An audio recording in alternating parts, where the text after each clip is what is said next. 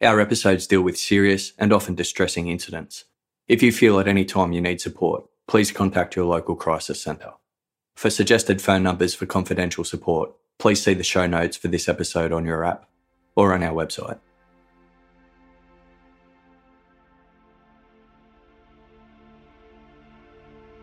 I revealed myself to those who did not ask for me.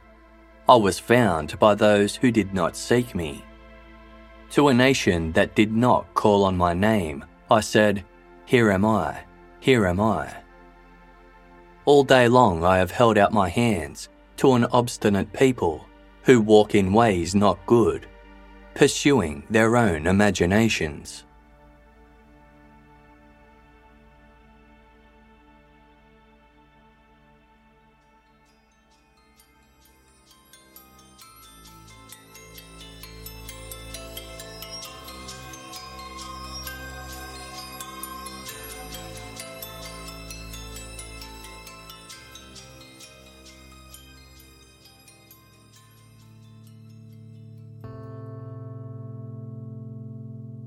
At the age of 10, John Allen Chau stumbled across a copy of Robinson Crusoe in his father's study.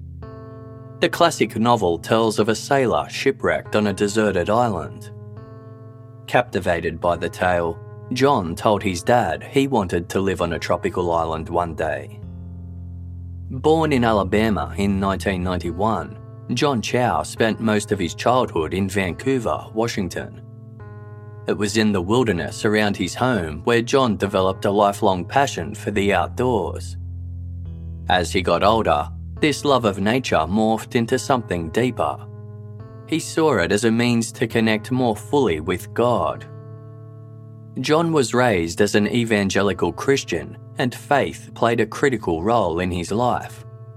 As he devoured Christian literature and stories, John found himself attracted to one facet of the religion in particular: missionaries. Mission work has been a part of Christianity since its inception. Verses in the Gospel of Matthew quote Jesus Christ as telling his apostles to make disciples of all nations. These passages are known as the Great Commission and have led some Christians to believe they must save souls through conversion. As a teenager, John Chau encountered stories from the 19th and 20th centuries about famous missionaries who had converted people in Africa and South America. In an article published by Outside magazine, journalist Alex Perry describes how John felt a particular affinity to American missionary Jim Elliot. Elliot's mission failed, however, when he was killed by an isolated Ecuadorian tribe. In 2008, John experienced his first taste of missionary life when he travelled to Mexico to help build an orphanage. The trip was a success.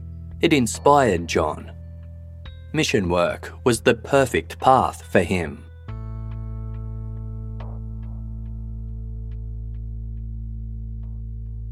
John returned from Mexico curious about other places where he might complete a mission. He turned to the Joshua Project. Based in Colorado Springs, the Joshua Project is a Christian organisation that collates information on ethnic groups around the world to provide data for missionaries. Visitors to the Joshua Project website can scroll through its databases of unreached peoples, the organisation's term for non-Christian cultures.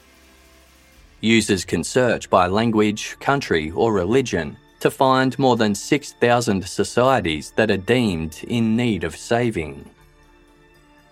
John didn't want to go to a destination where others had already been. He wanted to reach people far away, in the kind of remote locations he'd only ever read about. Clicking through the Joshua Project website, John discovered a page that caught his eye. It showed a tiny, blurry photo taken from the safety of a boat. It showed a small group of people gathered on a beach's shoreline, naked except for some loincloths. The entry was titled, "Sentinelese in India." In the late 1870s, British naval officer Maurice Portman sailed through the Bay of Bengal, 1,370 kilometres east of India's mainland. Around him were the Andaman Islands, an archipelago of over 800 separate islands characterised by white sand beaches, lush rainforests, crystal clear lagoons, and colourful coral reefs. Portman had been made officer in charge of the Andamanese. For the next 20 years, he travelled from island to island to, quote, civilise the native peoples, oftentimes using force. In January 1880, Portman arrived on an island known as North Sentinel, a forested landmass roughly the size of Manhattan. After days of searching, Portman discovered the island's inhabitants, the Sentinelese people. Theorised to have migrated to the island from the African continent tens of thousands of years prior, the Sentinelese were a hunter-gatherer society that lived in makeshift huts. The adults stood between 5'3" to 5'5", and their skin was described as, quote, shining black. The islanders fled from Portman and his group of armed men and local trackers. Undeterred, they continued their search of the island until they came across an older couple and their child. The man raised his bow, but was tackled and disarmed before being taken hostage along with his family. Portman also managed to capture 3 more children and took the 6 abducted Sentinelese back to his house in Port Blair, the region's capital on South Andaman Island. Not long after their arrival, the couple grew sick and died. Realising their illness was likely due to their contact with the outside world, Portman quickly sent the children back to North Sentinel Island, along with an abundance of gifts. He didn't want to ruin his chances at making connections with the community. Portman later wrote about the incident, noting, "This expedition was not a success. We cannot be said to have done anything more than increase their general terror of and hostility to all comers." After Maurice Portman's ill-fated trip, he kept trying to go back to North Sentinel, but he never established a relationship with the island's inhabitants. Many attribute his inhumane and fatal actions as to why the Sentinelese remain famously wary of outsiders to this day. Throughout the years, many others have attempted to reach out to the small population, but have been met with hostilities. The Sentinelese have made it clear that they desire isolation above all else. Attempts at settlement in the 18th century devastated the 5 indigenous communities that resided on several of the Andaman Islands. Foreign infectious diseases and the introduction of drugs and alcohol by invaders decimated the native peoples. One tribe became extinct. Only one group managed to resist outsiders, the Sentinelese, considered the most secluded tribe in the world. It's believed that their population currently ranges between 100 and 150. The Indian government has made it illegal for anyone to visit North Sentinel Island, or even go within 3 miles of it, both for the protection of the highly vulnerable residents and that of any would-be visitors. The Joshua Project's write-up about the Sentinelese explained that their language was unwritten and had no biblical resources. It did note that visiting the island was banned, but concluded, "Sentinelese people need to know that the Creator God exists and that He loves them and paid the price for their sins." As soon as 17-year-old John Chau read about the Sentinelese in 2009, he felt certain of one thing. He had discovered his destiny. North Sentinel was the last frontier he'd dreamed of since childhood, a remote, unexplored island with residents who needed to hear Christ's message, and it had been left near untouched, for him alone to discover and save. John began to speak of the Sentinelese often and openly. One day, his father Patrick overheard John talking about the island with some friends. John knew his plan was dangerous, but at the same time, the risk made it all the more important. Patrick felt nothing but dismay. This didn't sound like a plan that would work out well for his son. Between 2012 and 2015, John flew to Cape Town for a university mission trip, went to Kurdistan with a Christian soccer charity, and took an evangelical tour of Israel. Then, in October 2015, he finally made his way to India. Over the next few years, John would travel to the Andamans a total of 4 times. As he spent more time there, he became increasingly convinced of going to North Sentinel.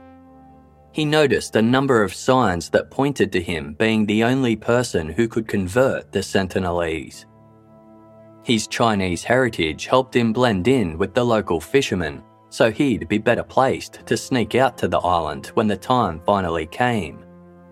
And, like the Sentinelese, John was on the smaller side at 5'6" and 130 pounds. This would make him appear less threatening to the tribe. In the summer of 2017, John attended a 2-month course on translating the Bible into new languages at the Canadian Institute of Linguistics. His dream was to learn Sentinelese, a language known by no one except the islanders, and interpret the Bible for them. If the tribe accepted him, John hoped to stay with them for many years, maybe even forever. In October 2017, he flew to Missouri to participate in a rigorous 3-week-long boot camp with missionary organisation All Nations. The program was intended to teach John how to interact with foreigners who had little or no understanding of Christianity. In one instance, John was blindfolded and driven to an isolated location. He had to walk until he came across a pretend village. Members of All Nations dressed in clothes from thrift stores and carried spears in an effort to look like remote tribespeople.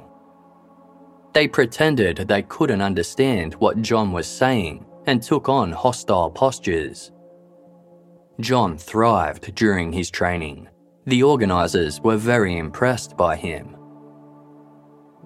John avoided romantic relationships so he'd have fewer ties to home.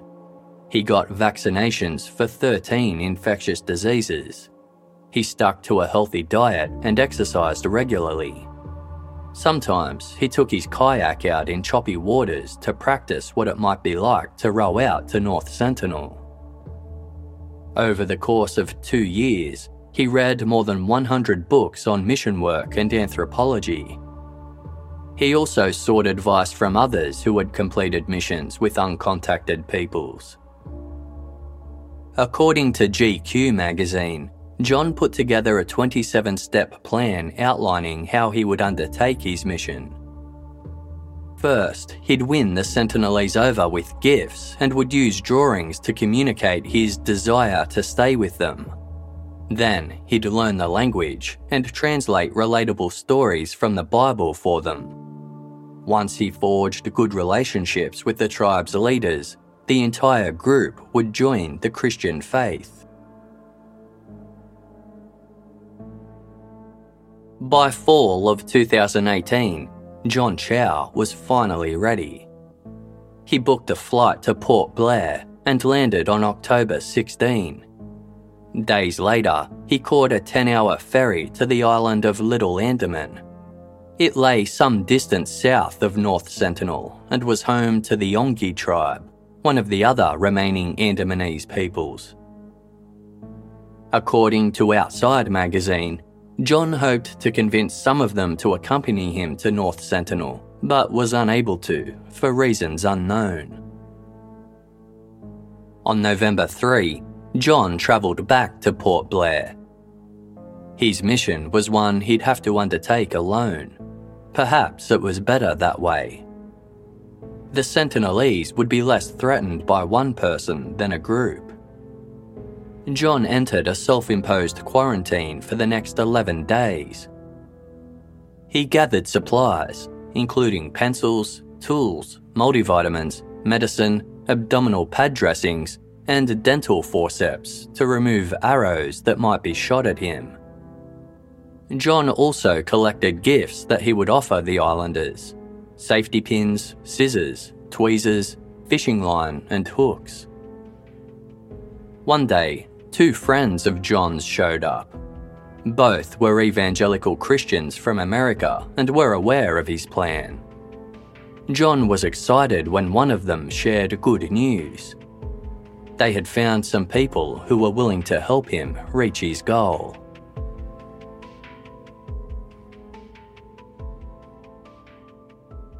A crew of local fishermen had agreed to take John out to North Sentinel. They couldn't speak English, but they were Christians and were sympathetic to John's cause. Because they'd be taking a great risk by helping him, they wanted 25,000 rupees, the equivalent of $360. John readily agreed. A plan was made for them to set sail for the island on the evening of Wednesday, November 14. Hours before they were due to leave, John scribbled an entry in his journal. He asked God for help and gave thanks for being shaped and moulded as Christ's ambassador. Sailing under cover of darkness, the crew was careful to avoid the Indian Coast Guard. As they approached North Sentinel, John spotted 3 large fires burning on its eastern shoreline. But lights from boats in the distance prompted the crew to head south to avoid being caught by authorities. They moored and waited for dawn to break. When he closed his eyes, John saw what he could only describe as a vision. Built across an island was a city skyline topped with jagged spires. The scene was cast in a purple-coloured hue. John saw a meteorite fall to Earth. He felt troubled and uneasy, but then the purple light and sharp spires faded. They were replaced with a pure white glow. John was no longer scared. At 4:30 a.m, the crew steered the boat into a cove on the west side of the island. A large hut crafted by the Sentinelese was visible on the shore. A few hours later, John began his approach. He loaded up a kayak with his gifts and personal documents, as well as 2 large fish that his crewmates had caught. John paddled towards the shore.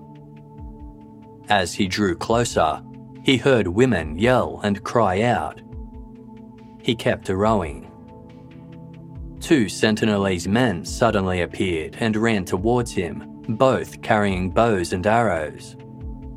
John called out, "My name is John. I love you, and Jesus loves you. Jesus Christ gave me authority to come to you. Here is some fish." The men ignored him and knocked arrows into their bows. John hastily threw one of the fish towards them, then the other, before paddling backwards to a safe distance. The Sentinelese men retrieved the fish. John decided to return to the boat, for now. Hours later, John was ready for his second attempt. This time he paddled his kayak, loaded up with more fish and gifts, to the island's north shore. Once again, the Sentinelese shouted upon seeing the stranger. When 6 Sentinelese men called out words that John couldn't understand, he tried to mimic them in an effort to communicate.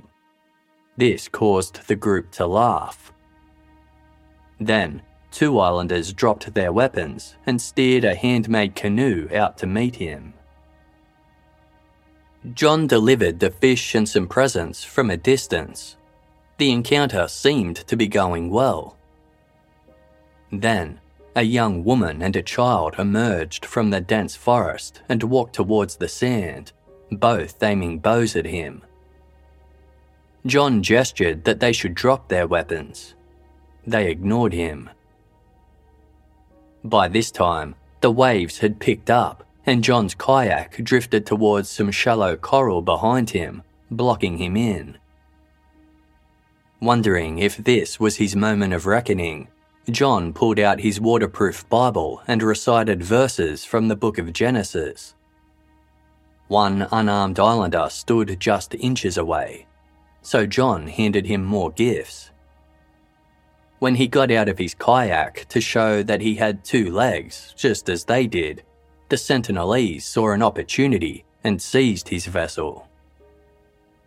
John held his Bible in front of his chest, still speaking to the crowd. Then, the young boy who'd been aiming a bow released an arrow directly at him. It landed in the middle of John's Bible. He yanked the arrow from the book, threw it back towards the boy, then dove into the water. With his kayak gone, he had no choice but to swim back to the boat. Fit and strong, John was able to power through the water quite easily. He breathed a sigh of relief when he finally reached the boat. When he checked his Bible, John saw that the arrow had pierced the book of Isaiah, chapter 63 verse 5 to chapter 65 verse 2. In the scripture, the prophet Isaiah predicts imminent judgment, but eventual restoration for obstinate people. One section begins, "I revealed myself to those who did not ask for me," and goes on to encourage the reader to reach out to those who walk in ways not good in order to get them to commit to faith. John was shaken. He'd known that being shot at was a probable outcome of his attempts. It was well recorded that the Sentinelese pelted intruders with rocks, spears, and arrows. But the experience had scared and upset John nonetheless.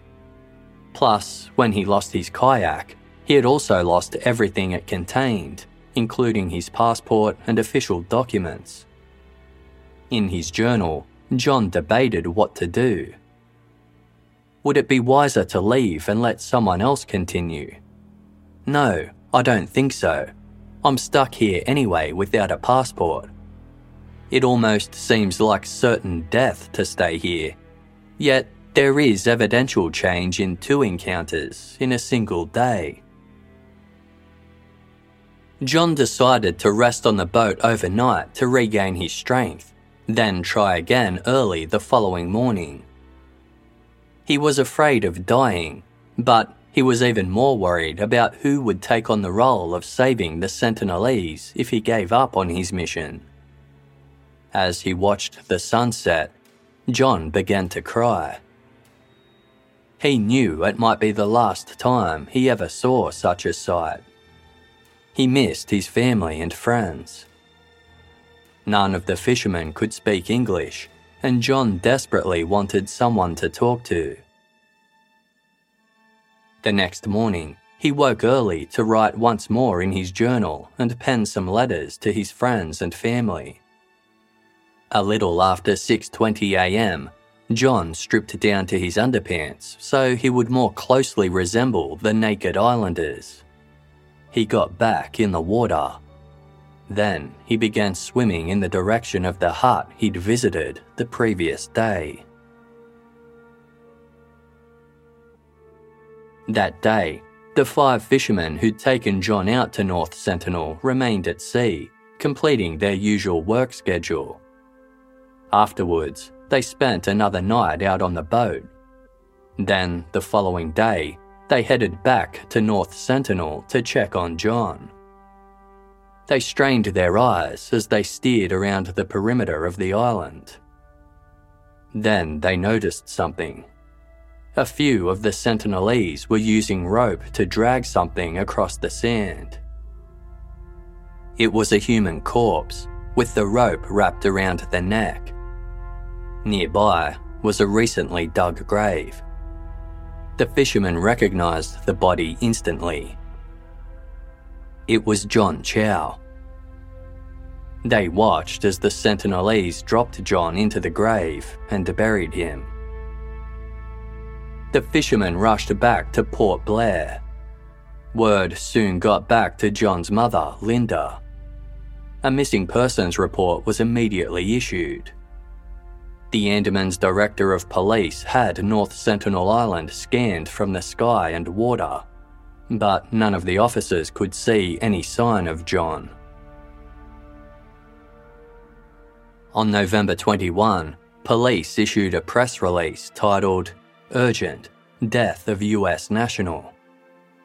It detailed how 26-year-old John Allen Chau had been killed during a misplaced adventure trying to interact with uncontacted peoples in a highly restricted area. The bizarre story caught the attention of the world's media. Many criticised John's decision to attempt a mission in the area. By doing so, he had not only broken the law, but shown extreme disregard for the survival of the Sentinelese and their culture. Some expressed regret that John had been killed, while also pointing out that his actions had been stupid at best. Others were more scathing, describing John as dumb, with a misguided sense of moral superiority. The director of Survival International, a group that advocates for Indigenous rights, issued a statement that read, "The Sentinelese have shown again and again that they want to be left alone, and their wishes should be respected. I hope this tragedy acts as a wake-up call to the Indian authorities to avert another disaster and properly protect the lands of both the Sentinelese and the other Andaman tribes from further invaders." All Nations, the missionary organisation that John had trained with, also released a statement. It concluded, "Throughout church history, the privilege of sharing the gospel has often involved great cost. We pray that John's sacrificial efforts will bear eternal fruit in due season." Indian law enforcement was faced with the difficult question of what to do in the wake of John's death. In his final letter to his family, John had acknowledged the likelihood that he could die and requested that his body not be retrieved. The police agreed with this. Attempting to do so would be too dangerous, both for their officials and the Sentinelese. The killing of John Chau raised a unique ethical question. He was, by definition, murdered. However, those responsible for his death were extremely isolated from modern society and oblivious to the laws that govern it. The process of accessing the island to formally charge inhabitants was yet another risky proposition, both for law enforcement and the islanders, though it was considered initially. This notion was quickly put to rest when the US government announced that it had not asked the Indian government to pursue any sort of sanctions against the tribe, nor would they do so themselves. Most members of the public believed the blame for John Chau's murder lay entirely at his own feet, that he had invited the aggression of the tribe, as it was well known that they violently resisted outsiders. Unlike the Sentinelese, those who'd taken John to meet with his killers could be pursued legally. The 5 fishermen had broken the law by abetting John's trip to the island. They were all arrested, as was a local tour guide and the friend John stayed with in Port Blair. The wife of one of the fishermen told the New York Times, "I am frustrated hearing John's name. He has filled my family with sorrow for our whole life." The Chau family asked for the release of the arrested individuals, as they knew such a development would have deeply upset John. The arrestees were soon freed on bail. As of the release of this episode, there has been no news as to how prosecution is proceeding.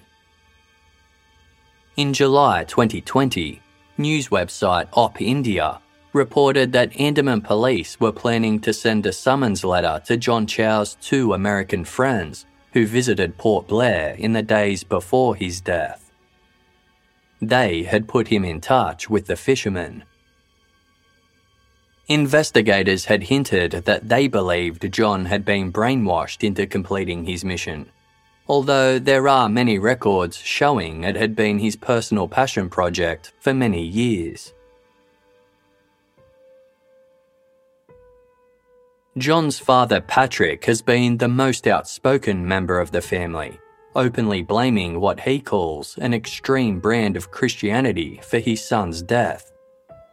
In emails he exchanged with a journalist from The Guardian, Patrick described religion as the opium of the masses, and said John's fixation with faith had been a long-standing issue between the two of them.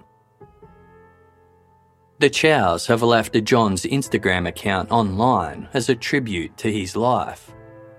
Comments are now restricted, but all of John's photos from his many adventures remain visible. The final and most recent picture is one his family uploaded several days after his death. It features a photograph of John beaming in front of a rushing river, with mountains in the distance. It is accompanied by the caption, "Words cannot express the sadness we have experienced. He was a beloved son, brother, uncle, and best friend to us. He loved God, life, helping those in need, and had nothing but love for the Sentinelese people.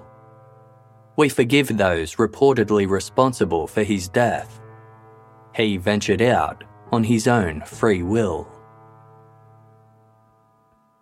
John Chau remains buried on North Sentinel Island. In his final letter to his friends and family penned November 16, 2018, he wrote, "You guys might think I'm crazy in all this, but I think it's worth it to declare Jesus to these people. This is not a pointless thing. The eternal lives of this tribe are at hand, and I can't wait to see them around the throne of God worshipping in their language, as Revelation chapter 7 verses 9 to 10 states. I love you all, and I pray none of you love anything in this world more than Jesus Christ." Written from the cove on the southwest-ish of North Sentinel Island.